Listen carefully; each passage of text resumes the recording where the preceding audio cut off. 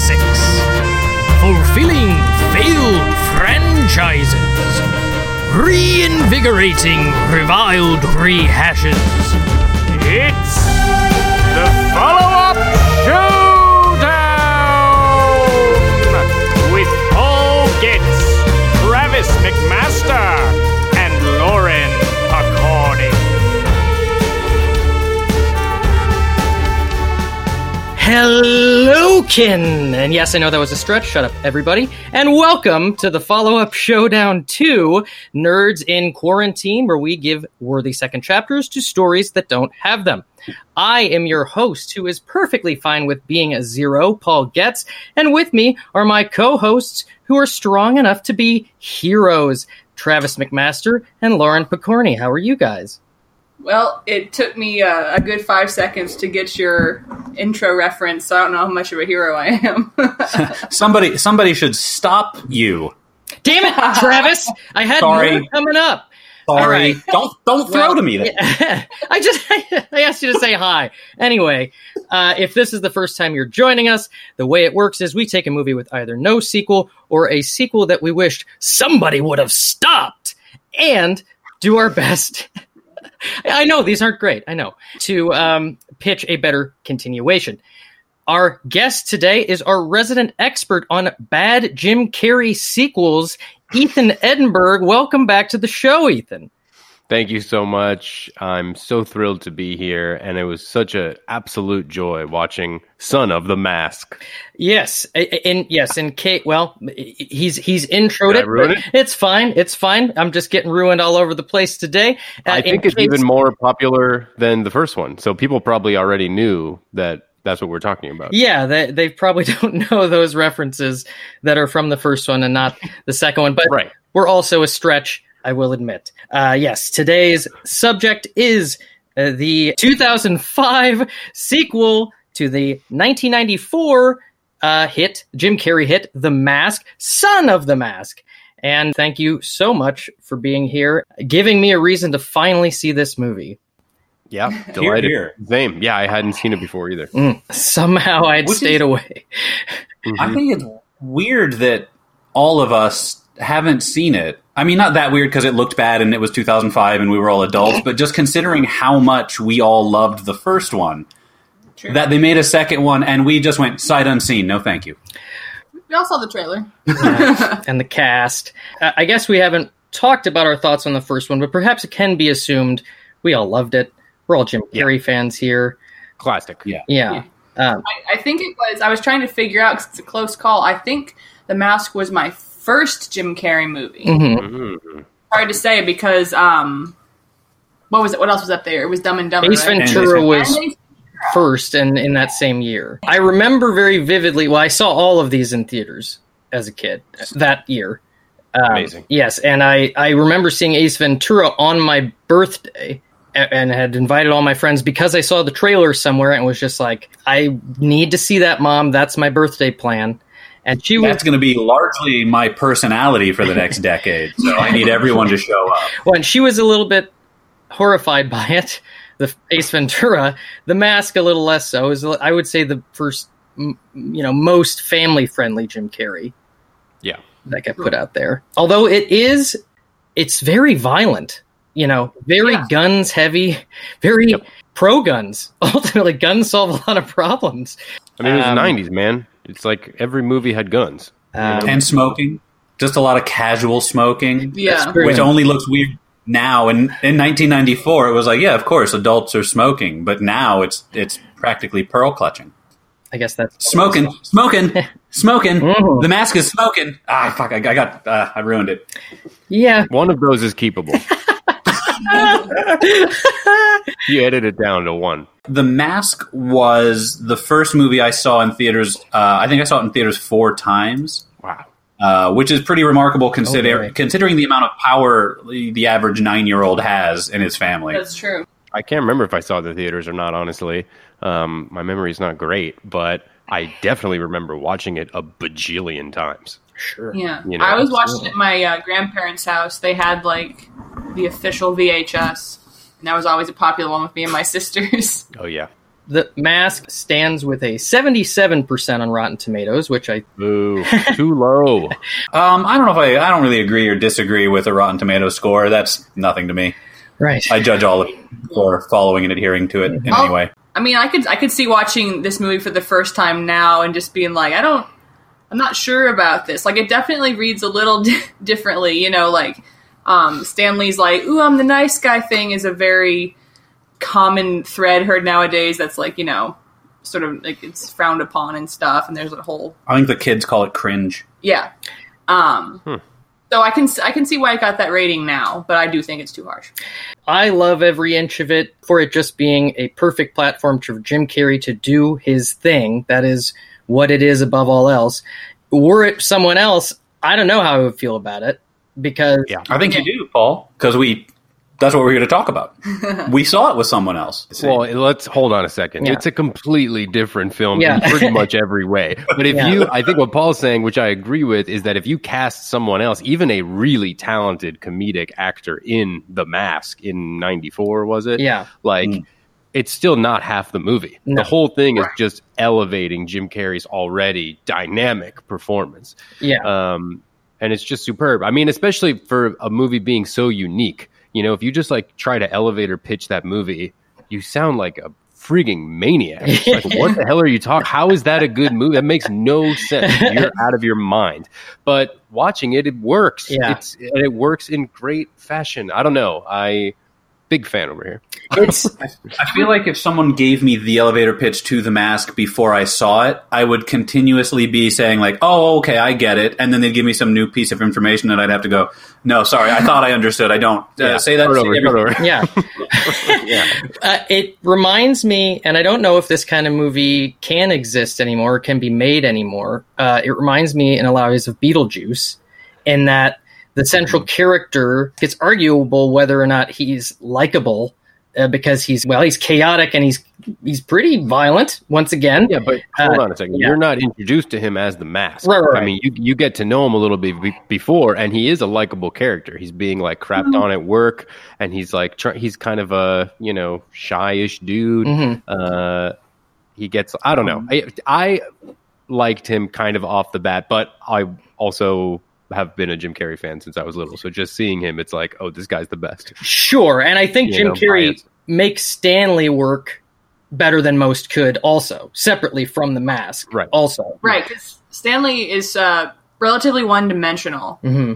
And he's really sorry for himself about being the nice guy who finishes last. He wrote a letter about it to the paper and, all kinds of stuff. Kind of a bummer, but his arc is sort of being one-dimensional and it's more like just tackling his demons, I guess. His journey seems to be arriving by the end of the movie at barely interesting. Going from Stanley Ipkiss,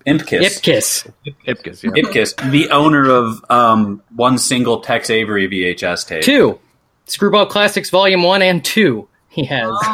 Well, that devastates anything else I was going to say. I'm just an outsider. Information wrong. He's clearly a weirdo who doesn't have, he doesn't have it going for him. He doesn't have game. He doesn't have mojo. He loves cartoons and his dog. Yeah. And he's not going to get promoted and he's not going to get a girl. And I don't know. It just feels like you want to naturally root for him. And then, of course, I do agree when he becomes the Mask, there are both likable and unlikable qualities to that character. Well, and he's the one, that version of Stanley is what I'm comparing to Beetlejuice in that, Beetlejuice has a little bit more going for it, but in both movies, you are waiting for that cartoon character to come in and do his thing, baby, and how well it serves the plot or how likable he is, it sort of doesn't matter in comparison to how fun it is to watch him go off. Yeah. Now, which is really the magic of The Mask. I mean, let's all be honest. When you boil it down, it's seeing The Mask go to 100. Yes. Yeah. Absolutely. For the first time watching it this past time, I'd always sort of thought as The Mask and Stanley as kind of separate entities. Mm-hmm. Sort of like Stanley's not aware of totally aware of the repercussions of what The Mask does. Mm-hmm. Mm-hmm. But there was a line he said this time where he's like, The Mask, and he's like, this is incredible. And it's the first time I realized that Stanley is in control of The Mask's actions. This is an interesting topic in terms of how much control Stanley has, because while in the mask, because Loki, in theory, as at least presented in the first one, is in the mask. He's been banished into the mask. Right. So it's like a possession type. Yeah. But I think it is an important question to ask how much control Stanley has, because when he's in the mask, he's not appealing to Tina, who he very much wants to appeal to. You know, he's sort of, I mean, he's appealing when he dances, but after that, he comes on too strong. He's disgusting in a way. He's Beetlejuice-esque. Also, a specific point I wanted to bring up was the people at the auto shop do rip him off, but he lets them. He shows up and they say, you need a new transmission and your brake drums are shot. And he says, all I wanted was an oil change. And then he immediately goes to sign for it. So he lets them do that. Then, as the mask decides they deserve to have car parts shoved into them. So that's a pretty... It's hard to say if that's what Stanley wanted or if that was sort of a base level desire, you know, wrapped up in the Loki of it all. You know what I'm saying? Yeah. Like, it's like the mask acts out Stanley's, like... Maybe not exactly his wants, but the outcome of them. Like, I don't think Stanley wants to rob a bank, but he probably wants more money. So the mask robs a bank and he has more money. Yeah. Etc. Yeah, and it is his bank, which also causes him, you know, stress as well. It's the bank he works at. Interesting choice. Yes. We will get right back to this topic of conversation, but I realize we need to do 2 Travis McMaster minutes on these movies. 2 Travis McMaster minutes. Are you ready, Travis? Well, we still have to formally offer it to Ethan, the guest. If you'd like to do the minutes, we always offer it to the guest now. If you want to recap the plots of The Mask and Son of the Mask. I'll do the second one. How about that? Do the mask, and I'll do Son of the Mask. Because there's no way I can get it wrong. That's how messed up it is. Okay. I'm excited for this. Okay, we got to split minutes. Okay, are you ready? Mm-hmm. And go. Stanley Ipkiss is a downtrodden, down on his luck, self-described nice guy who works at a bank, unlucky in love, unlucky everywhere else. And he finds in the water a magical mask that when he puts it on, he transforms into a green-faced goon with magical properties that are mostly funneled through like his Tex Avery cartoon Looney Tune filter. Then he goes on a series of hijinks and tears, terrorizing those who Stanley Ipkiss feels are dumping on him, like his landlady and some mechanics, as we just mentioned. He then goes out to this the popular club of the night to dance and pick up women. He steps on some toes of some mobsters and gets into trouble with the law as he robs his own bank. Is that really what this movie's about? It's really about nothing. And then the mobsters want to get him because... That's your minute. I don't know how much more plot there is. He falls in love with the woman who is the performer at the club. The most beautiful flower in the Coco Bongo. She's also the girlfriend of the head gangster. And by the way, that gangster is like a lieutenant trying to usurp his boss as his subplot. And then his dog breaks him out of jail because he goes to jail for being the mask. And then he gets the girl and they kill the bad guy, who also at some point puts on the mask. This is going to be our first 3-person minute. Oh, well, I always do your cleanup. Is that what we're calling it? As of now. Smoking. All right, Ethan, are you ready for your minute? No, definitely not. Unprepared for this, but I'm gonna give it my best for you guys. Okay, thank you. Very excited. All right, and go. Okay, so we start off in this museum where Ben Stein is the tour, and he's showing that there's a mask here that looks exactly like the mask we all know and love. And Loki, he explains that it's Loki's mask. Loki comes down. He's like, give me the mask, but it's not that mask. It's a replica. So now part of the plot we're going to follow, apparently, is Loki trying to locate his mask. Then we meet Jamie Kennedy, who I think his name is Tim Avery. And Tim is basically a schmuck who has no likable qualities. He's a cartoonist. He is afraid of having a baby, and he soon finds out his wife is pregnant. He finds the mask, but I can't even remember how. His dog brings it to him? Is that how it works? We'll go. Yeah. Okay, great. So his dog randomly brings in the mask. One of many things that have no bearing in reality. It doesn't make any sense. There's no logic to it. It just happens. Most of the movie is like a big cartoon without explanation. All right. So that's your movie. Yeah, that was it. Oh, that was big. They go by fast. Yeah. Mm-hmm. Wow. All right. Yeah. As quickly as possible, what was left out is Tim is a cartoonist. I said that. Technically. Oh, yes, that's true. He's a drawer. I mean, I guess. He impregnates his wife while wearing the mask. Nice. So the baby is born of the mask, as they say, and is basically a cartoon baby. The middle of the movie is all about the dog trying to kill the baby in cartoonish ways because the dog is wearing the mask. Mm-hmm. And Loki going around trying to find who the parents of the baby are or who the baby is. Yes. Yeah, he's doing different like Lemony Snicket characters or whatever for as if anyone will recognize him. He could just be like, "Hi, I'm Alan Cumming." Yeah. Kind of like tie you up. I have magical powers. Let me look at your baby. Yeah. Jamie Kennedy doesn't like being a dad of the cartoon baby, but then does like it when the baby saves him from Loki.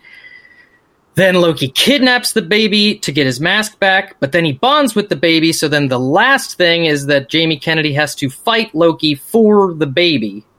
And then in the end, Loki makes up with his father, and the baby and his parents are okay. And the mask goes with Loki, so the mask is gone. And if you haven't seen this movie, do not. Yeah. Atrocious. I mean, I think there's still more to say about what Stanley knows and doesn't know, blah, blah, blah, but there's so much to talk about. Perhaps we can leave that be and let the listeners decide for themselves. I just want to say two things. One, we see Stanley wake up like nigh hungover. Uh-huh.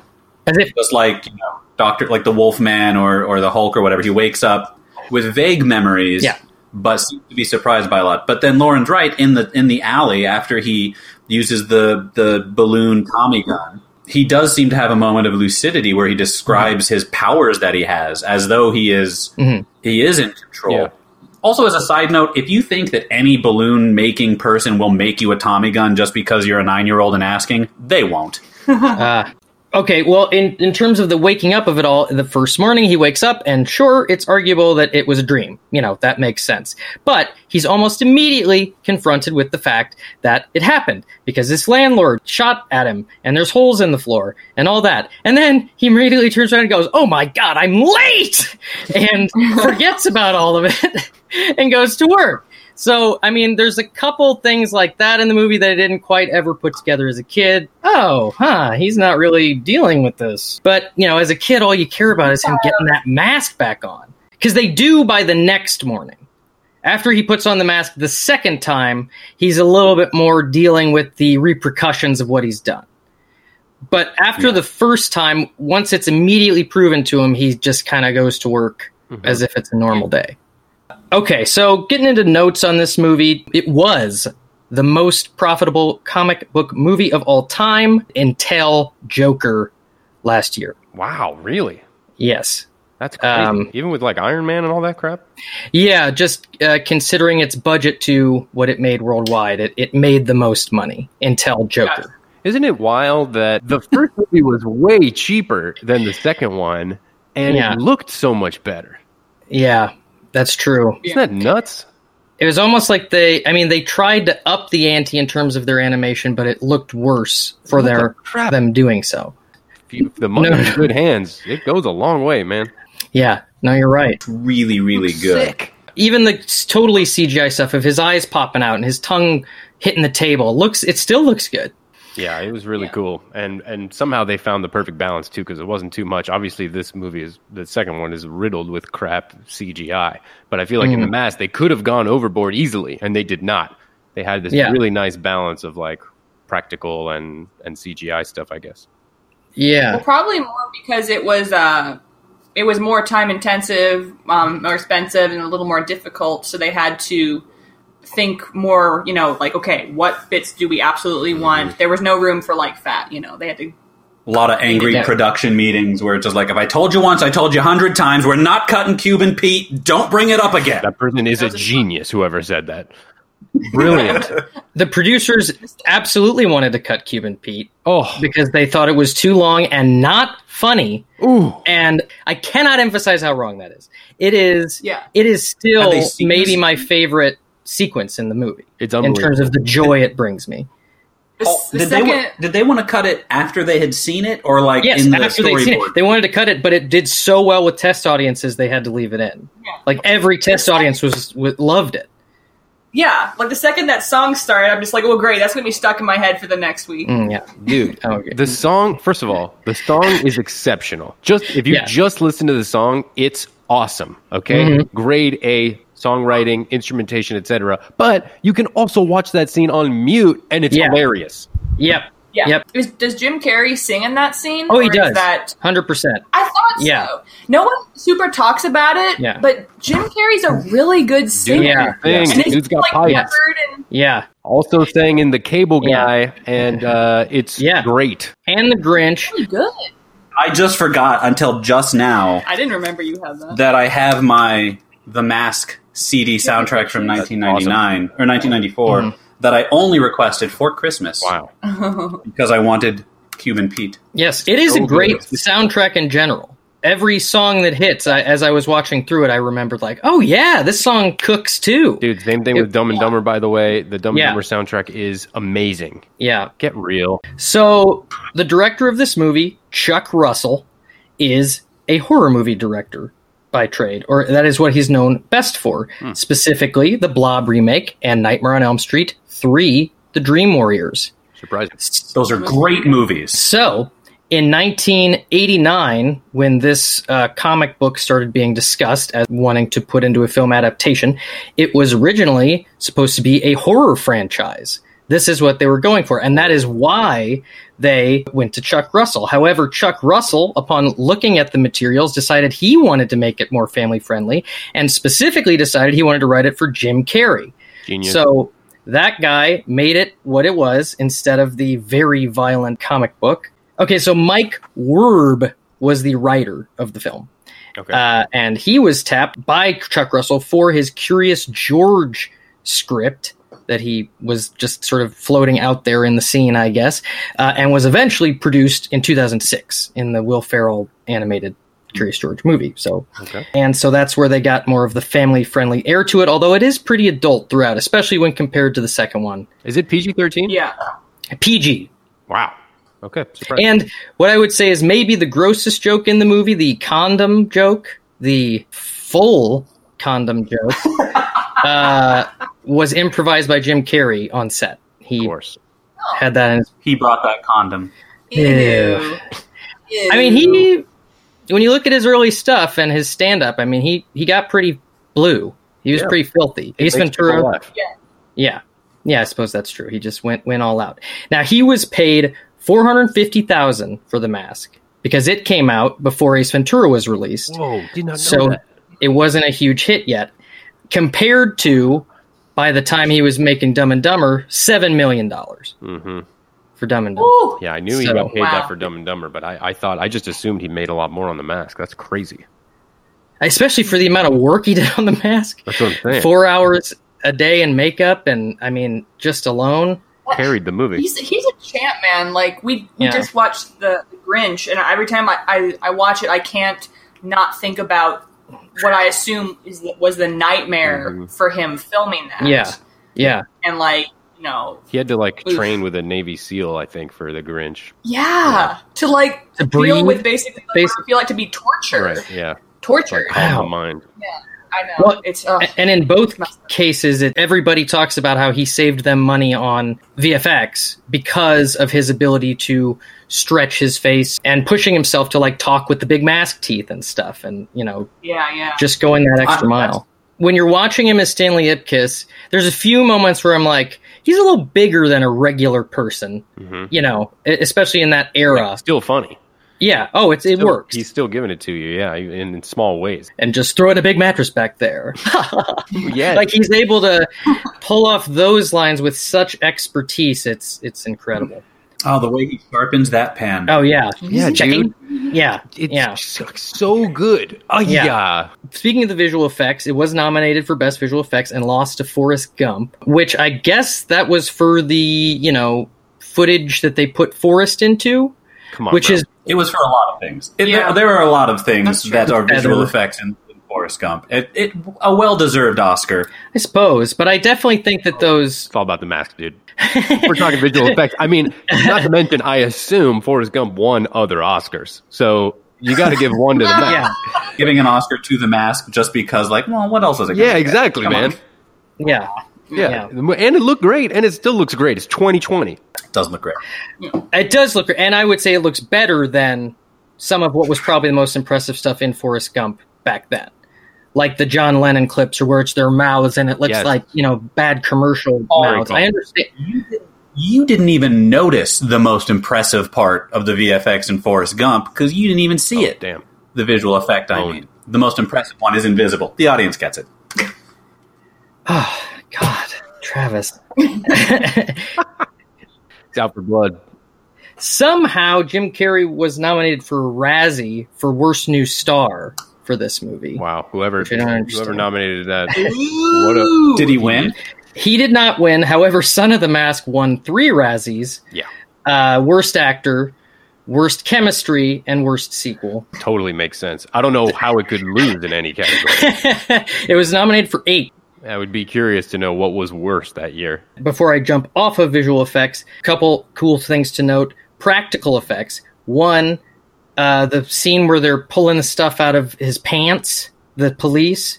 Practical effect in which they were cut off at the bottom and prop department was handing stuff up through the pants. Of course, love it. And then the other practical effect thing that I was blown my mind that this was practical because it was the actual actor supposedly when they hit the golf ball off of Dorian's mouth, when his mob boss hits the golf ball off his mouth. That was Peter Green holding the tee in his mouth for the shot, and it was a professional golfer taking the shot. Whoa. I mean, it looked real. So yeah, I'll give it to you. That's great. And it was his genuine reaction, the audio. He deserves some credit. Yeah, that guy's a badass. Yeah. And I know he's listening. Oh, it's Son of the Mask. Maybe they'll mention me. Okay. Well, does anybody else have any other things they want to say about the first one before we move on? But I also had the movie tie-in comic book, which contained the deleted scenes. And I was young, I didn't understand what that meant, so I didn't know what to do. Every time I watched the movie, I'm like, but where are these scenes? Yes. I have these same comics, so I know what you're going to say. You know what I mean? Yeah. So there's the opening scene with the Vikings putting the mask in a box, talking about Loki. Glad they cut it. I've seen it. It's dull. And then the other scene where Peggy, the reporter, after Dorian puts the mask on, he throws her into the printing press herself, and the front page, printed in her blood, is about her murder. And it's a picture of her face smashed, and it says reporter dies. Damn. Yeah. You can find it on YouTube, I think. Yeah. It's on the DVDs and all that. I will find it on YouTube. They supposedly cut that scene specifically because they hoped to bring Peggy back in the sequel when they were... Did they? Yes. Travis, you're hilarious. Chemistry's off today. Chemistry's off today. Happy to be here. I just want to express my genuine love for the entire film, for the soundtrack, for Cameron Diaz, for Richard Denny. You know what? I'm really glad you said that because both he and Peter Riegert and whoever plays Doyle, the cops, they bring a lot of hilarity, but specifically Richard Denny, more so than I ever really thought as a kid, this time works so well. He's so likable, and he's a little bit he's really just Stanley with a little more confidence. It makes perfect sense that they're friends. Yes. And his voice is awesome. I'm kind of surprised that guy doesn't I don't see that guy more. I have some information on Richard Denny because when I thought about the sequel, that was the first thing that came to my mind where I was like, I need to see more of Richard Denny in the sequel And then I just Googled Richard Jeni and found out that he is not around anymore. I don't know if you guys know about that. Oh, that's sad. I went to his IMDb just to see what else he was in, and I just saw that he died at 49. Yeah. Oh, damn. In 2007, I believe of suicide. Oh, no. Shot himself. Oh, that's very sad. He might have had like schizophrenia, I think. Some sort of mental disorder. Very sad, but hilarious. His stand-up specials are hilarious. If you haven't seen them, go watch them. And he just absolutely destroyed in The Mask, and I wish that he was in more stuff because I'm a big fan. He does, and he's the type of character in The Mask who could wear on you in lesser hands, but he's very likable in every scene. Even up next to Jim Carrey, he's still funny. Yeah. It's like somehow not over the top. You know what I mean? It very easily could be, but it's not. It just works. That's a tough line to walk. The original ending of the script, I guess, before they changed it, was him getting the mask. I mean, it already ends with him going after it. Yeah. And Milo gets it first. But I think it ends with him putting it on in the original script. Oh, that's cool. That's fun. Yeah. But speaking of Milo, my goodness, what a dog. What a dog. And as a kid, of course, that worked, but I'm blown away by how talented that dog is. Mm-hmm. Was that Wishbone? No. Looked like Wishbone. I don't think so. Yeah. I don't know. No? Same exact make and model. He's so incredible, and specifically the character is so incredible of Milo, that it makes me a little bit mad now watching it, mad at Stanley. Because I understand he's got other stuff going on, but I kept being like, does he walk this dog? Because like he comes home, puts on the mask, goes out, wakes up the next morning. You know what I mean? The kind of dog that could walk himself. I was going to say the same thing. Milo takes care of Milo. That's true. That's fair. He is that talented. Milo do him. Well, I guess really the only point I'm really mad, he really lets him lick him, but he doesn't do a lot of petting him. He just says, good boy a lot. But also when he yells at him when the dog's jumping, and he goes, put some effort into it. I'm like, dude, come on. Yeah, Tina's in danger. It's for comedic effect. He loves Milo. Tina's in danger. The police wouldn't help. It's so good whenever he's Milo's climbing on the officer to get his keys. Mm-hmm. It's the keys and he starts to pull back and he stops when the guy stops and he sort of looks at him and then he pulls the keys. You can see his little face and expression. It's so cute. He's a great dog. I don't know that there is a better dog character in cinema history in terms of everything he's able to do. It's it's tough, but the only other one I could think of that maybe came close is the pup from The Artist, who I think is the same. Oh yeah, the good little pup. A good one. Paul? Yeah. Yes. Do you have any information on this? Is Cameron Diaz's first film? It is. And well done, her. Uh-huh. Do you have any information on? Did she audition, or were they just like, you're clearly the most beautiful person in 1994? She was found at a modeling agency. Yeah, and Anna Nicole Smith was the choice being floated by the studio before she was chosen. Sure. Once Cameron Diaz was cast by Chuck Russell, the studio tried to cancel that. Didn't want her because she's not an actress or whatever. And Chuck Russell said he would walk from the project without her. So he made that happen too. Yeah. Way to go, Chuck. Yeah, good on you, Chuck. That's great. Yeah. Okay, so Son of the Mask. You guys, Travis and Lauren, I know you're gonna hit us with some controversy here. I can tell. Here's the thing. Mm-hmm. We put it on. We actually put it on first, anticipating such a disaster that we would need the mask for dessert. I saw this still shot of Jamie Kennedy and with his hair, and I was like, this movie looks like garbage. So we put it on. Opening shot, I'm already, first of all, impressed at the money spent. They spent money on this movie. So I'm what's this impressed here? It's like this big crane move outside the museum, there's like dark lighting and stuff. They do use the wide angle lens a lot, which I'm a fan of because it's heightening. $100 million budget. And it shows. Yeah. None of that went to Jamie Kennedy. He did it as a favor. $2.5 million. Good for him. Jamie Kennedy. Yeah. Tremors 5-star Jamie Kennedy. But I kept waiting for it to drop off, and I'm not trying to say that like it's a great movie, of course, but I kept waiting for it to slide into the garbage bin as I expected it to.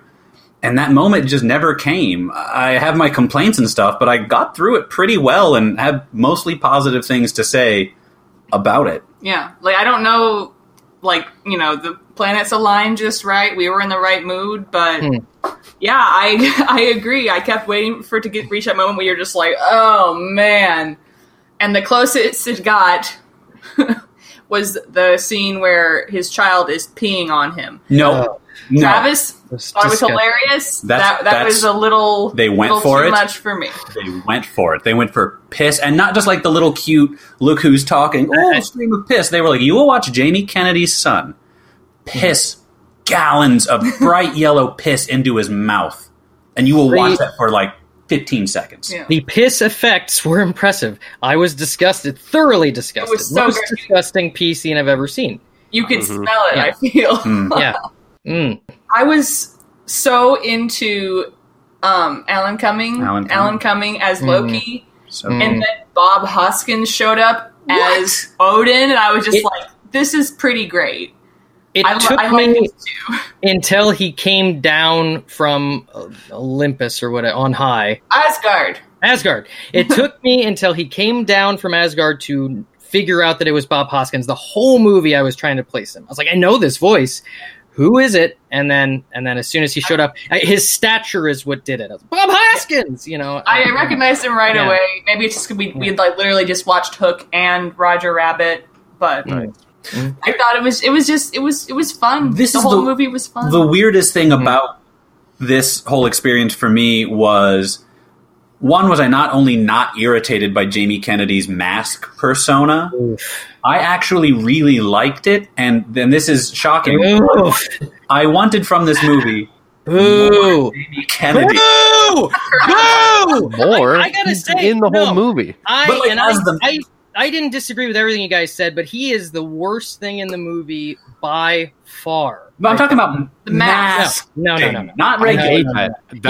I think I agree with Paul here. If what you're saying is, Paul, is that the worst part of the movie is when Jamie Kennedy has the mask on, because that to me is that rock is bottom. That really worse than baby and dog shenanigans? Yes, because at least for me, the baby dog shenanigans is like a random cartoon in the middle of the movie. Just seems like a random Looney Tunes cartoon, or something. And a cartoon done fine, written like a cartoon. Yeah, sure, there's physical comedy and violence and all that kind of stuff, and it's fine. But when he puts on the mask and he has that voice, that makes no sense to me. And when he does the song medley at the beginning, and all of that stuff is nonsense to me. It's just complete, utter, chaotic crap. He is by no means Jim Carrey. I am not measuring him against Jim Carrey in any way at all.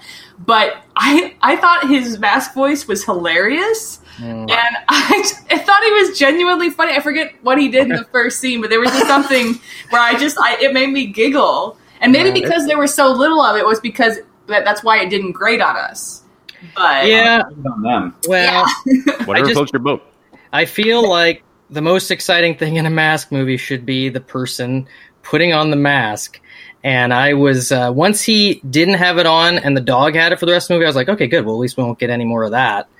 And then when he put it on again, I was like, oh, more of this. See, I didn't like the dog in the mask because a lot of that. When Milo had the mask on, he was just like a dog with the mask on. But when Otis, had the mask on, he was just like Bugs Bunny. Yeah. See, that's what I liked. To be honest, that was actually one thing, and I don't think of it necessarily as a bad thing, but as a kid, I remember getting more joy out of Milo in the mask, because once, I would rather just have Milo. Milo in the mask doesn't bite anybody. I mean, he bites some guy's pants, but he doesn't do anything spectacular as the mask other than the torpedo thing. And pees on a guy. Yeah. Right. Which is a dog thing. That's not it's also a very, very small part, right? In the first one. So it's like, this movie, why did the freaking dog have the mask for so long? It's ridiculous. And by the way, I'm not even trying to say the dog in the mask is great. It's just compared to Jamie Kennedy in the mask, it is fine. But I don't want that. I don't want either of them in the mask. My biggest gripe with the cartoon second act of the dog trying to kill the baby, which is like the full second act. It's way too long. And the baby bouncing around the house and stuff. And the baby just looked awful. No, 2005, that was perfectly chronological. I mean, it doesn't, but you compare it to how the mask effects look, it doesn't. Well, but the mask effects is like a wolf head or a skull. It's not like the entirety of the being for minutes at a time. I agree they went in a little hard on the baby. It's a lot of baby for new baby technology. It just looks really scary. I think they wanted it to look like cute and funny, and it just, for me, ended up looking creepy, scary. I don't want to watch this. I am not necessarily suggesting people rush out and watch this movie and that it is much greater than it is. I mostly want to express the quiet surprise with which I enjoyed this movie. I will agree that it's better than I thought it would be. It has a 6% on Rotten Tomatoes, and I've seen higher scores for what I would say are worse movies. I think for what it is, which is essentially a kids movie, front to back. It is a kids movie. Yes. And even more so than The Mask, which appealed to kids, of course. But this was, toys on toys on toys. And they give him the cartoon car at the end and all that kind of stuff. This was, for what it was. Yeah, I wasn't, I didn't want to tear my eyes out necessarily. No, I've seen much worse movies, let's say that much. It wasn't like some train wreck. I mean, it's fast-paced and somewhat entertaining as far as unpredictability and, physical jokes and stuff like that. Like, it had a bunch of stuff going on for it. But I think I just get a little testy or upset when I know that upwards of $80 million were spent on something and this is the result. It's like, we're better than that, people. Let's come together and make something substantial. I mean, I don't know. Just the fact that Jamie Kennedy's character, for me at least, didn't have any likable qualities to him. I agree. Yeah. Why am I going to root for this guy? I want his wife to divorce him from the beginning. I want his wife to divorce him. Like, at least with the first one, like we were talking about, they tried. They tried to make him like a likable dude. I do think it's like in the first movie, the consequences are things like the mob might kill you. Whereas in this movie, it's like Stephen Wright doesn't like your cartoon pitch. He waits for 2 full years for that concept. That, dude, it's laughable. That's the part that upsets me, man. Plot-wise, it is. If you actually just sit down and think about what's driving the plot in several ways, it's a disaster. Well, and because it's a Loki baby, I thought they might do something like, it's an accelerated pregnancy. But they go, it's been 9 months. And then the next time you see the baby, it looks like it's a year old. So nothing's changed in my job. I'm doing the same thing. I think this movie did exactly what the people who raised and contributed $100 million to. I think it did exactly what they wanted it to do. I think I agree. It's more $80 million. I think that they did want it catered more to kids, and maybe I don't know, maybe kids who watched that, at the age we all watched The Mask, were like, "Ooh, yay!" Maybe I have literally never heard a single person of any age even admit to having watched this movie. It's true. In terms of how much I would think it might appeal to kids, I've never heard of it appealing to kids. Like, you know what I mean? I don't know that anybody saw this. No one saw it. Yeah. For sure. Because I will say, I think the main thing here is overcomplication. There's no reason to have all these moving parts with Loki and with his job and with the dog and just, boil it down. Give us something to care about and then let's ride the ride. And in terms of trying to accept it for what it was, I started getting hung up on stupid things like the rules, because it's like, it's a sequel to The Mask. Ben Stein's in it, talking about Loki, blah blah blah. So my biggest gripe with the dog versus the baby arc is that so much of it happens during the day, and The Mask doesn't work during the day.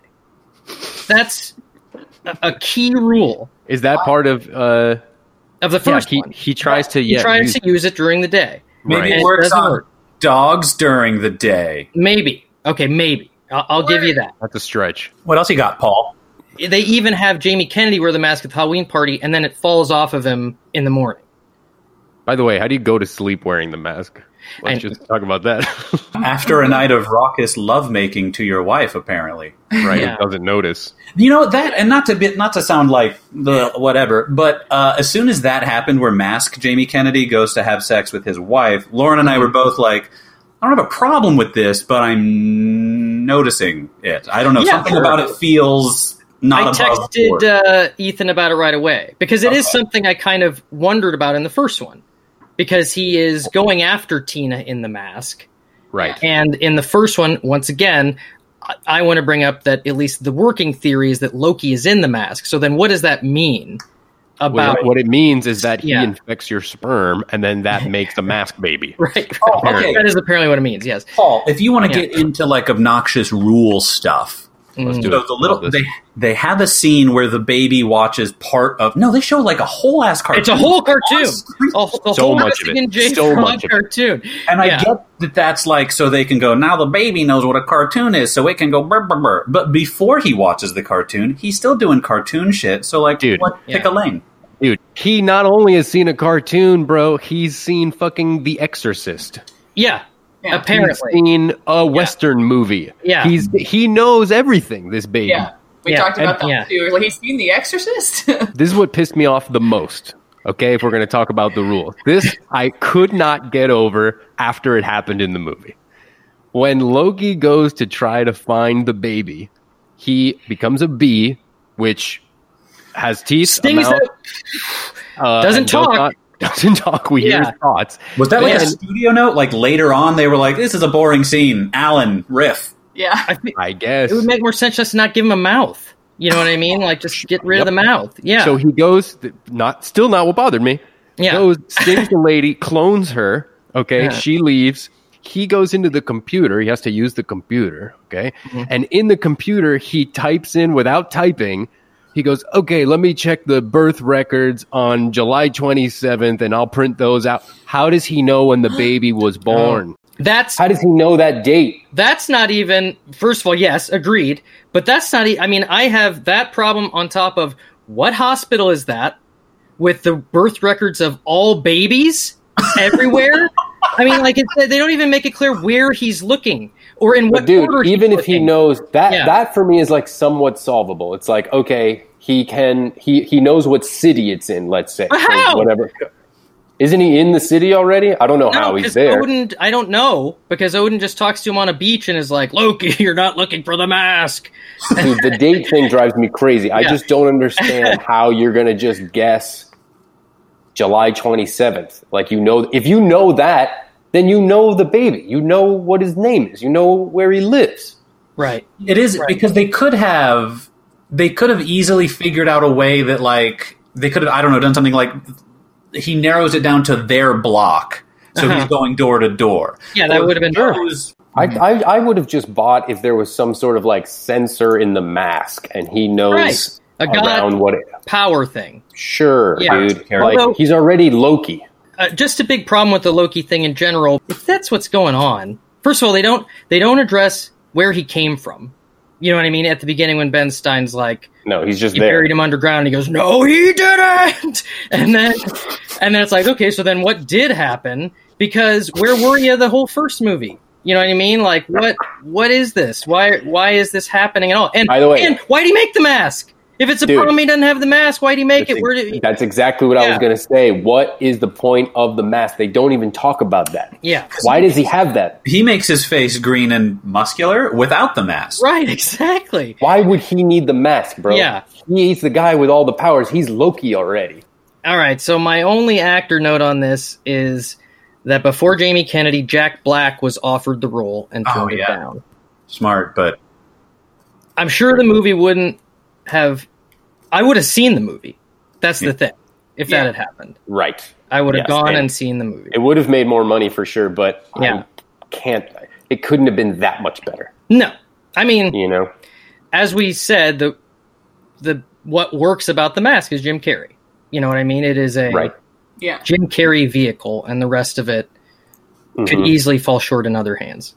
Well, listen, I don't want to be a schmucktard over here, but I have a pod in 16 minutes I got to do. All right, well, let's hear your pitch and then we'll go on as needed.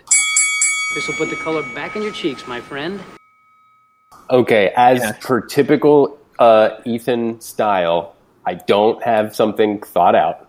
But like I mentioned earlier, what came to mind right away is what I'm going to give you, okay? If there was a Mask sequel, the first thing I thought of was the last scene of The Mask, like you were talking about, Paul, where Richard Jeni jumps and tries to get the mask. Because I personally want to see more of him, like I said. I love his character. So for me, obviously you got to get Jim Carrey. I feel like if not, the movie probably doesn't work. But I would kind of have their roles reversed, and I would want to know what Richard Jeni's life is about a little bit. What's his goal? And for me, he seems kind of like a suave guy that wants to be suaver. So I feel like in his head, maybe he wants to be like a Bobby Darin type, or like a Frank Sinatra type of dude. So I would want it, because then we still get the like club sequences, no, you're right, where he's like becoming a star with the mask. And then, of course, getting into some trouble probably with the mob, because there's like Frank Sinatra mob ties in history. So I figure, he can, I don't know, either accidentally or like on purpose as the Mask, kill some mob dude and then have to like figure that all out. And then maybe for backup at some point when he's trapped, we get Jim Carrey back. Sure. And now he gets the mask, either Milo brings it to him or whatever, and saves the day. And then they like destroy it, because I probably don't need another sequel. And I think that's like the lesson that we should learn, instead of, because he throws it away at the end of the first one, which like, is kind of saying that lesson, which is like, you don't need this thing to be the potential, to reach your own potential. Like it's in you the entire time, etc. But I think to really hammer it home on the second one, we should destroy that fucking thing. Yeah, the finality to it, I get like that. Yeah, so it's The Mask 2, frigging, I don't have a Friend good of the Mask. Friend of, bad title, honestly. It is but, bad. Okay. I'm trying, but some sort of like swinging in Vegas. Mask's best friend. The Mask takes the mob, or the Mask in Vegas, or like the mob in the first one. This isn't more mob. Right. I don't know. Well, anyway, that's pretty much where I was headed, with some sort of Ocean's 11 vibe with Richard Jeni in a bigger role. He'd be a funny looking mask face, I think. Yep, I think so too. It would work. Okay, so then let's real quick get your answer to these questions, and then we'll move on to another pitch. Should this movie have a sequel? The Mask. Yes, I'm going to say yes, because again, I love the film. It's very superhero, but in a really unique, cool way. All these superhero movies have sequels, and they're typically successful. Plus, it's a huge comedy. So yes, I will say it should have a sequel, but obviously nothing like the actual sequel. 0%. I'm going to say no, just because I think the arc is pretty full. Yeah. And I think going back to it undercuts it, and I think that picking at it anymore just raises more questions. Yeah. Fair enough. Yeah. I was laughing because I like the idea that Paul, who loves The Mask and loves Jim Carrey, it costs him nothing to say I would love to see I'd go. It could be a great sequel, but he's just like, no, thank you. Don't attempt. I mean, typically, to defend Paul, I do think, we can all agree, right? When a movie is really good and they make a sequel, it's so rarely as good or better. You got to leave whatever it was as is. But in this case, just because of the, for me at least, like superhero like element of it, I could see a franchise that is good. Like there is something in there. It's still around. Yeah. They clearly, I feel like, meant for there to be a sequel. Yes, I think there should be a sequel, just because I'm always willing to roll the dice and maybe get a Shrek 2. Right. I just Austin Powers 2 also. Yeah, like a big weird comedy, and it works. And it's interesting because I said yes, and you said no, Ethan, to Dumb and Dumber 2. Right. Yes. But Dumb and Dumber. Yeah. Well, the reason I feel that way about Dumb and Dumber has nothing to do with like superhero action movies. Like it doesn't have that franchise capability, in my opinion. It's just this like lightning in a bottle. You got the perfect actors, the perfect script, the perfect improvs, the perfect everything. was just encapsulated in that movie. And for me, it's like, that's a clear, just gold standard of don't touch it. Just let that fucking shit be, because it's perfect. Other question, sequel or prequel? What's the sweet spot if you're going to do it? I guess sequel, because you can't have Jim Carrey otherwise. Right. We don't need those characters for a sequel. You just need the mask. So it can be prequel or sequel. Right. Put someone else. You can Star Wars it. Yeah. Plenty of fun to be had in history with the mask. Yeah. That's what I was going to say. Yeah. That's what I was going to say. Yeah. Funny, like World War II era. Yeah. God.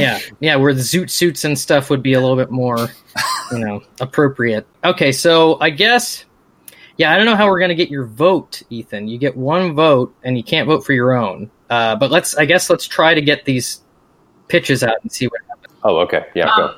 Mine's really fast. I'll go first. This is like my first pitch I've not written down. I don't know where I'm going to go, but I'll let you know as soon as I can. My idea is a prequel. I really, again, liked Alan Cummings as Loki. Mm-hmm. So I was picturing him in like the 1920s, 1930s, like Prohibition era. He really digs the party scene. Like, he's like, oh, these people are crazy. Like, I'm going to hang out here for a while. He's just having fun partying. Maybe like at a party, he like makes himself look like a cartoon character, and a young cartoonist is like, I'm going to like take this idea back to here. And that's how you get like the style of... I'm going to draw that. Yeah. Like the That's cool. early Mickey Mouse, Looney Tunes style thing. I do like that. Yeah. He was Young there Max before Fleischer. the inspiration was there. That's great. Right. Yeah. So he like inspires it. So I just thought it'd be fun to see him having a good time. If he has the mask, someone steals it from him and hides it. If he doesn't, he's there because he's like he's looking through time to find his lost part of himself or treasure or whatever the mask is to him. Yeah, I would say just put him in through all kinds of eras. Yeah. And maybe make the story about the creation of the mask. That'd be cool. Mask origins type of thing. That makes sense. It's definitely taking the best part of Son of the Mask, which is Loki, for sure. And a compliment I will give to Son of the Mask that I kept saying to you, Ethan, and it seemed to charm me a little bit more than you throughout, was the cartoon bits. There were what I found to be very funny cartoon bits that just got me left and right. Yeah, I was just mad at the movie. Yeah. So it was hard for me to give it an inch, but I agree those are the best parts of the movie. Yeah, and they would work well in a cartoon. Also, the writer of the movie, never written another movie, but was a writer on Cat Dog and Ariel Monte. I like Cat Dog. Yeah. So, great. Cartoon background. Yeah. Okay, that's a good pitch. Yeah. Thank you. Yeah. All right, Travis, you want to go next? Ethan, do you have time? I don't want to... I'm not great on time, but I don't want to keep you is all. I guess I just mean I don't want to rush. So... Oh, yeah, sorry. No worries. I'm going to rush. It's going to be like E.T. So it's going to be a group of young, diverse children living in Edge City, like within the city part. And they are all in a little after-school club, and they are artists. I haven't quite landed on what, either like dance or music, something that would really lend itself to zaniness later on. And they want to win this talent show. Bye, Ethan. Anyway. Just keep... Well, no, right. It's for him. Yeah. He's not coming back. Okay. Yeah. Great. Then I can relax.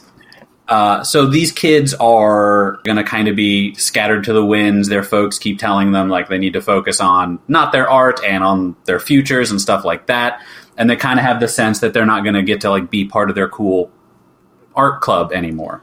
Mm-hmm. But there is, of course, a school talent show coming up, and they think that if they can win the talent show with their like communal art project or whatever, then maybe their parents will see that they're serious about this and that is their future. Mm-hmm. Then they find the mask wherever, I don't know, an alley or something, the river. It's just like they're all going to take turns using the mask. It's like their secret. They found this mask, and they're going to use it for the talent show.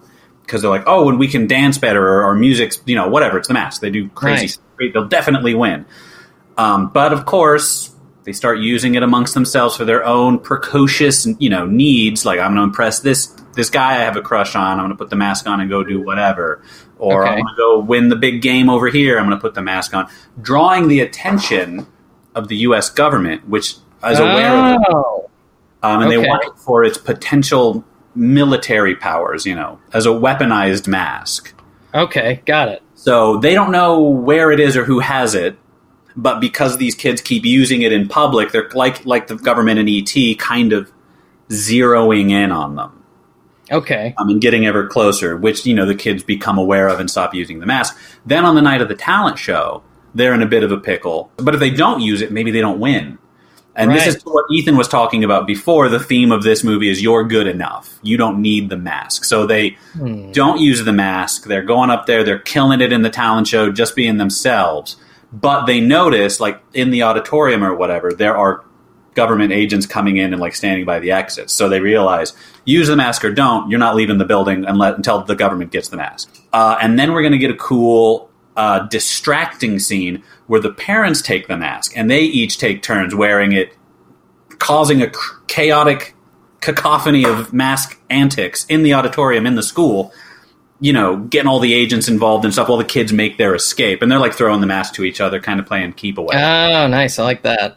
So, as far as, like, fun mask bits, I wanted to put this mask in the hands of these young kids, because rather than see them do Looney Tune stuff, I was thinking they could do, like, anime stuff. Like, there's other kinds of live out their own dreams. Live out each of their own personalities, what they like. Exactly. We're going to get to see a little bit other kinds of art, and then when the parents have it, that's when we'll get to see the kind of cartoony style, more from our generation, maybe some Nickelodeon stuff. The after the credits, I thought that it would be after everyone learns their lesson and the government guy's boss helicopters in, and he's like, "All right, well, what's the deal with this Operation Mask?" And he's like, "Well, these kids have the mask. They have this mask, and it gives you magic powers, but I can't find it because their parents won't let me have it. But I've got this tape of the talent show." And then the FBI or whatever guy is like, "What are you, stupid? This is a kid's talent show. Because they have green paint on their faces? This is what you're wasting our time and resources with? You're out of here, Johnson," probably. And then the kids are all, like, tittering, and then they have the conversation about how they're good enough and they don't need the mask and it's dangerous. Nice. That's a blast. Thank you. And a very different direction to take it than you might think. I couldn't think of a fun title, though, so it's just called The Mask 2. Sure. All right. You're always the one who takes that. the just two, but okay. Before I get to my pitch, I want to say a couple things just to tread back over old ground because we had to rush into stuff. One, I don't hate Jamie Kennedy in general. I do find that he pretty quickly went from an actor that I liked in Scream, who I like to see in kind of a normal person type of part. He jumped from that into, I have a sketch comedy show where I do characters all the time. And I never really got behind him doing characters. I don't think that's his thing.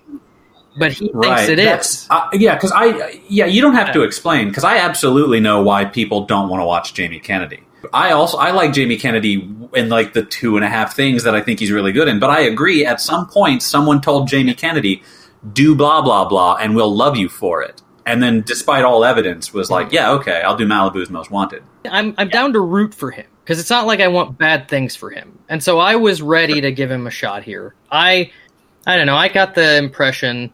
I know he was at least trying something with his mask persona. It having to be compared to Jim Carrey didn't help, certainly. But in his human persona, I really felt like he just seemed like he didn't enjoy making them. Yeah. He doesn't have enough heart. You need someone with the heart to play the normal person. Now I'm going to go over other sequels. So... The Mask, the animated series. That was wonderful. Which starred Rob Paulsen, the great Rob Paulsen, as the voice of Stanley Ipkiss / The Mask. The major alteration in that show is that he can use the mask in the daytime, and it follows the events of the film to the point that Stanley's friend and coworker Charlie thinks that Stanley threw the mask away, but Stanley discovers that his dog retrieved it. Tina's not in it at all. Boo. But reporter Peggy Brandt is the main female character in the series. Stanley is upset with her for selling him out to the mob. So that carries over, but neither Nico or Dorian Tyrell are ever mentioned or part of it. I mean, I guess they both die in the movie, so, so some stuff carries over, but some tough stuff doesn't. And then the other sequel thing worth mentioning, something we've gone over before, after the success of the original, a sequel was planned, with magazine Nintendo Power going so far as to offer readers a chance via a sweepstakes to win a cameo role in the film. And it was won.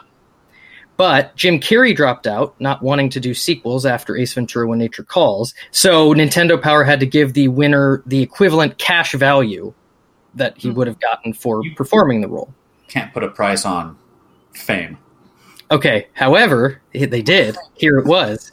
Years later, the winner was revealed to be a guy named Nathan Ryan Runk from Arbutus, Maryland. Oh, I know Nathan.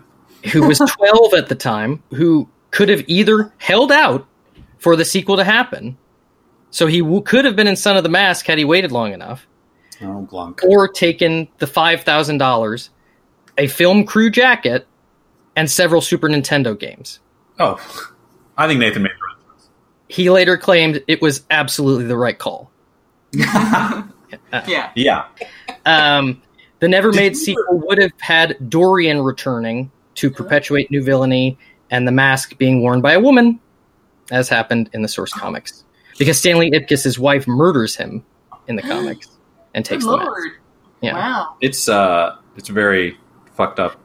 Okay, so my pitch. If I tell you, you promise to leave my office right now? Mine is a modern sequel.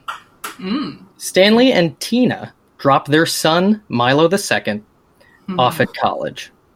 In their apartment somewhere is a picture of them younger with Milo. There's going to be some Milo tributes in there. And the son is played by Joe Keery of Stranger Things. Steve from Stranger Things. Oh, okay. So he's their son.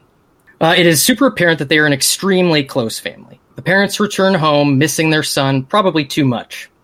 They still love each other, but the flame of their passion appears to be burning low these days. We also find that Tina is having a midlife crisis of sorts, feeling old and unattractive and like she doesn't know who she is if she's not a mother. Maybe there's some scene where she's out on her own and she thinks someone's attracted to her, and then it turns out it's some younger person. She feels embarrassed, she's that kind of thing. She's past her Coco Bongo days by quite a while. Enter Sal Lubbins, Stanley's long-lost dirtbag father, played by Billy Crystal. Oh, who more or less abandoned him as a young boy to live a life of grifting, get-rich-quick schemes, and occasional jail time. So the sort of anti-influence of the father is what made Stanley a banker, basically, and a nervous, nebbish, responsible type. Did appear occasionally in his life, but was never like a staple. And, he looked up to him as a kid, but sort of growing up now resents him. So he shows up hoping to have a better relationship with his son, but Stanley isn't interested. Tina encourages their bonding, however, seeing flashes of how much it helps Stanley to loosen up and de-stress, which has been a big problem for him lately. Over some time, the men start to build an uneasy bond again. One day, after the two of them have a fight, Sal is left alone in Stanley and Tina's home, where he feels a mysterious pull toward their safe.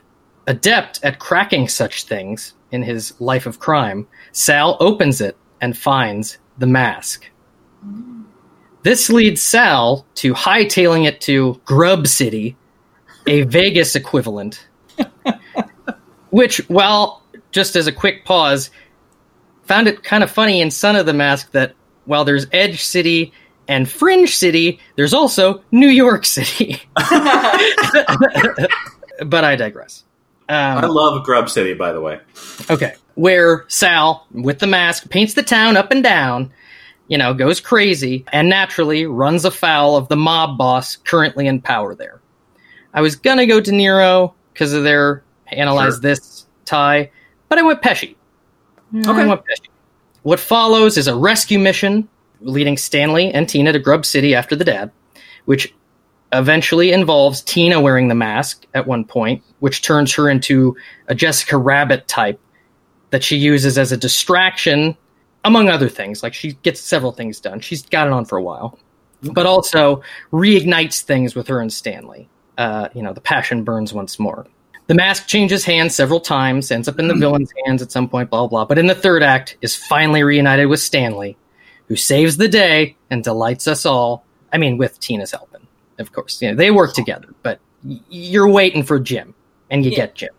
In the end, once all is right, Sal reveals that he's dying, which is what prompted him to reach out to Stanley. But also, he's accepted it. He wants to just make sure they have a relationship for the rest of his days, and he thanks him for the time of his life that he's had with the mask these past few days. Throughout the movie, there's a subplot of Milo II, because they're all very close. He keeps calling and checking in with his parents, but they're super distracted with all the wackiness, and so every time he calls, it sounds crazier and crazier, the circumstances they're in, and it's making him jealous, as if like they don't miss him at all and they've just been waiting for him to leave to sort of start doing this stuff. So when they return home, they find him waiting there, waiting to confront them.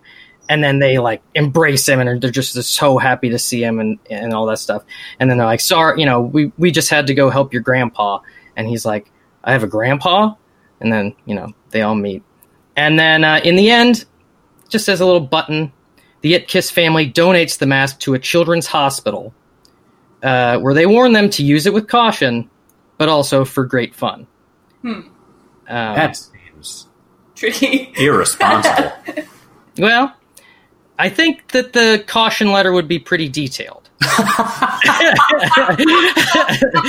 don't think that we'd leave it mysterious what it's going to be used for, but just sort of, let the kids live out their dreams. Yeah. Sure. Yeah. I like that idea. That's really nice. But yeah, you have to have someone in charge of distributing the mask. And Yes, absolutely. It would need to be, and not in some sketchy nurse's hands or anything. Sure. It would need to be made up. Maybe there's an arc throughout that who this kind person is that they give it to at the end. Type yeah. Of yeah. Oh, that'd be neat if there was like a character who kept popping up that you didn't know what their deal was, but you trusted them.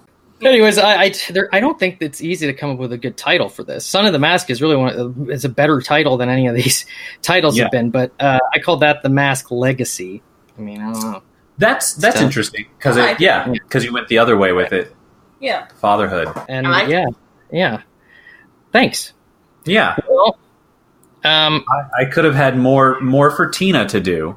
I know. I mean, I get it. I like paying tribute to who she was in the first one without making that everything that she is. Mm-hmm. I think she's going to do some other stuff, but it also sort of complements Stanley's mask persona being the Tex Avery wolf, her mask persona being the Tex Avery female or red. Right. Which I like because I feel like her introduction in the first one, she's supposed to exude Jessica Rabbit. She's got that red dress. So that's cool. I like that. I don't think that she would be like, I think it would help her to feel attractive or whatever, but I think that she would also be using it to like beat guys up or whatever. Oh, sure, yeah. I guess I wouldn't want to see her, like Elizabeth Shute, like Back to the Future 2 style. No, well, I mean, she's scene, and then she's Cameron Diaz. She's gonna be all over this. She's part of the rescue mission. She's heavy in the beginning. She's heavy. You do want to see her in the mask, though. Of course. Yeah. I want to see her all the time. Okay. Well, right. I'm trying to give these in like one line pitches to Ethan to see if I get his vote. Okay. So votes, totes, my goats. What was Ethan's? Was Richard Jenney. Richard Jenney, he gets the mask, and then he's like kind of the Bobby Darin kind of. Then we got Mask Prohibition via Lauren. Like it. Then we got the Mask 2 with the kids. Travis. And then we got the Mask Legacy. Yeah. And you vote for one, can't vote for your own. Yeah. I'm going to vote for yours, Paul. Mask Legacy. This means so much because you never vote for mine. You know what? A lot of times I don't vote for yours because I feel like I have to vote for the guests. Sometimes I don't want to. And a lot of your pitches are really garbage. Yeah, that's fair. So say, I thought you were going to say, I often don't vote for you because I can't stand you. I was going to do a mean joke, but then I thought that was too mean. But then halfway through my real answer, I thought it'd be pretty funny though. God. Oh man. I don't know. I'm a different person on mic. Off mic, I'm worse. Well, Paul, you vote before me. I'll go last. All right. Sorry, my vote goes to Travis.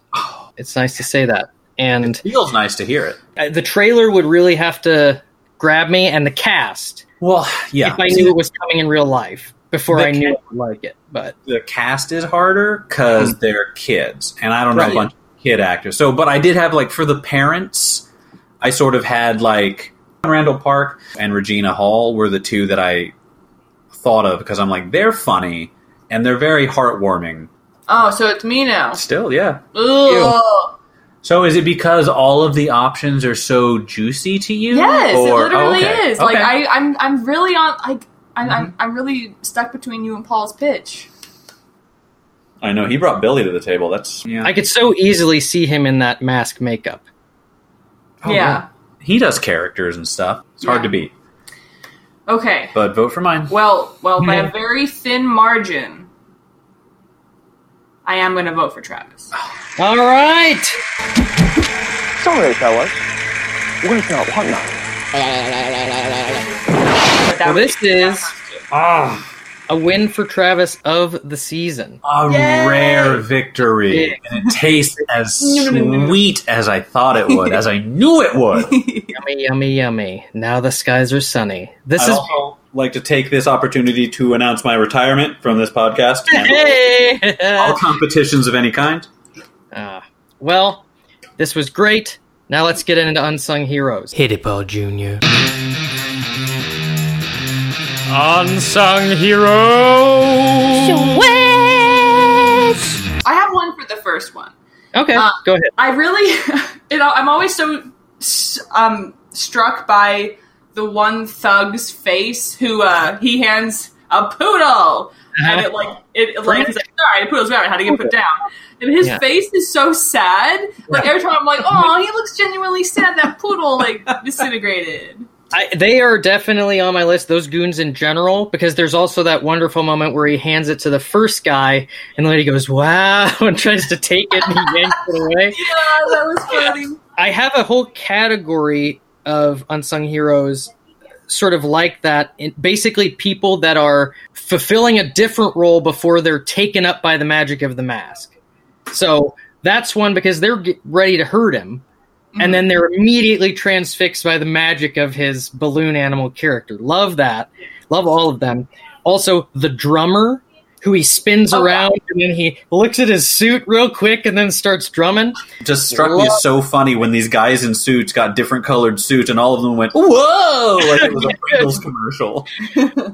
They got a singer, too.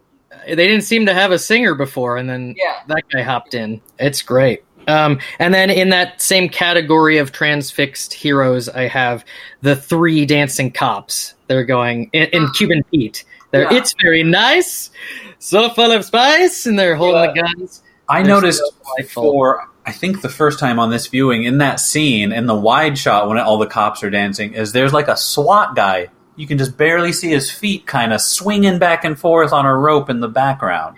Way too many cops. I'm sorry. There's multiple people rappelling down buildings in that initial shot. And then, for the first time, I have an unsung villain. Slap it, Paul Jr.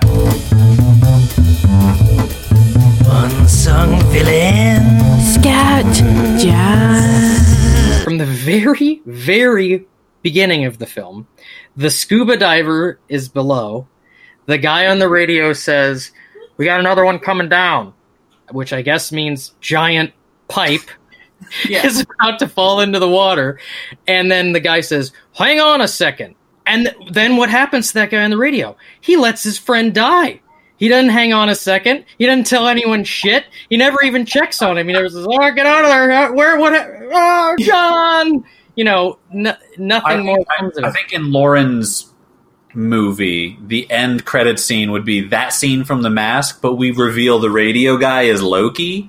Intentionally doesn't. I'm changing my vote to Lawrence. Oh. 3-way tie. Yeah. All right, cool. Well, this was a fun one, guys. Even though Ethan and I came down on it pretty hard, I did, like I said, enjoy it more than I expected to. Yeah. That's surprising.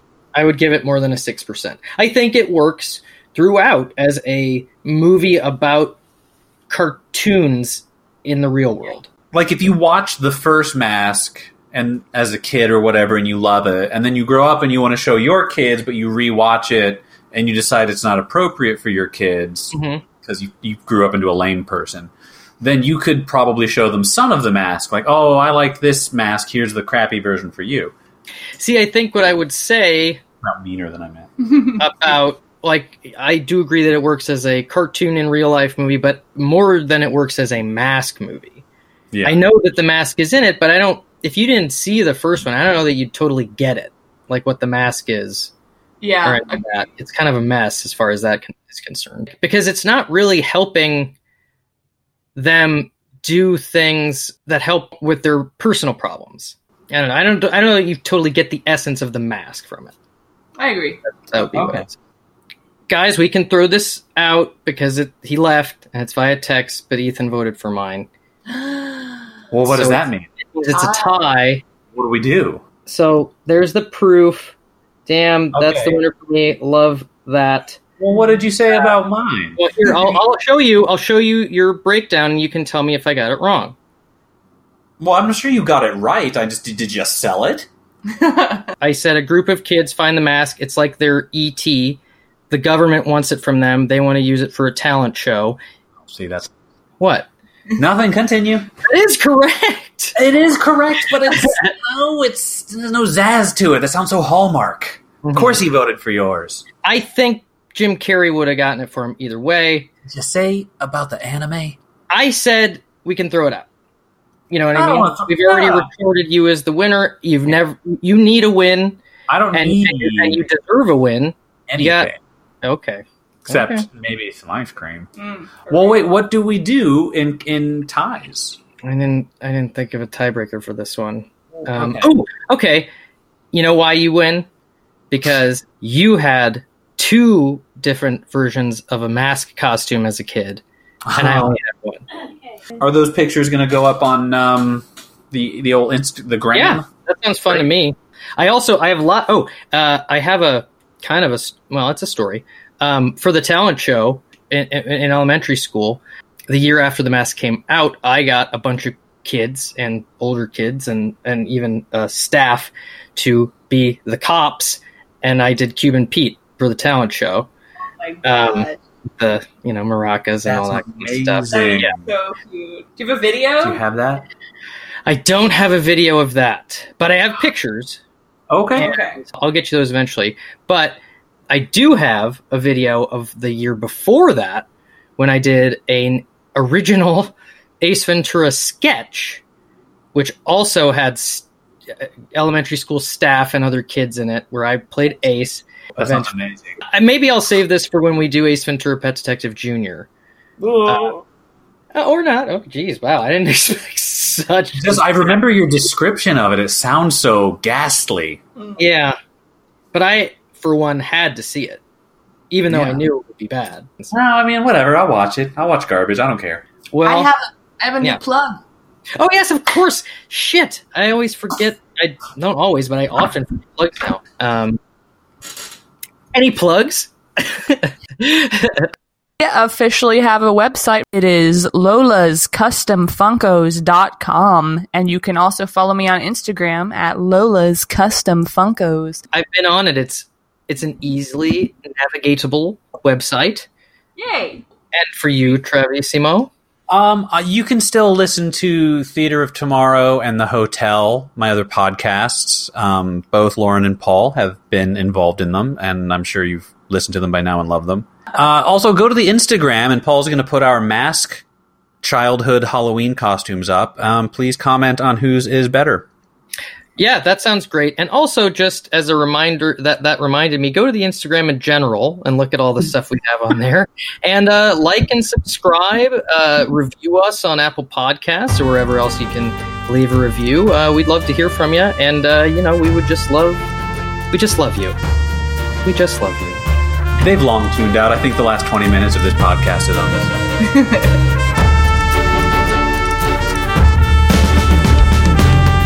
On the next follow-up showdown, a throw down the gauntlet episode. The movie we're talking about today is 2009's Avatar. Our guest is a returning all-star of the show, Mario Kali Moon. I am going to say I hope James Cameron does better than all of us. Oh, God, yeah.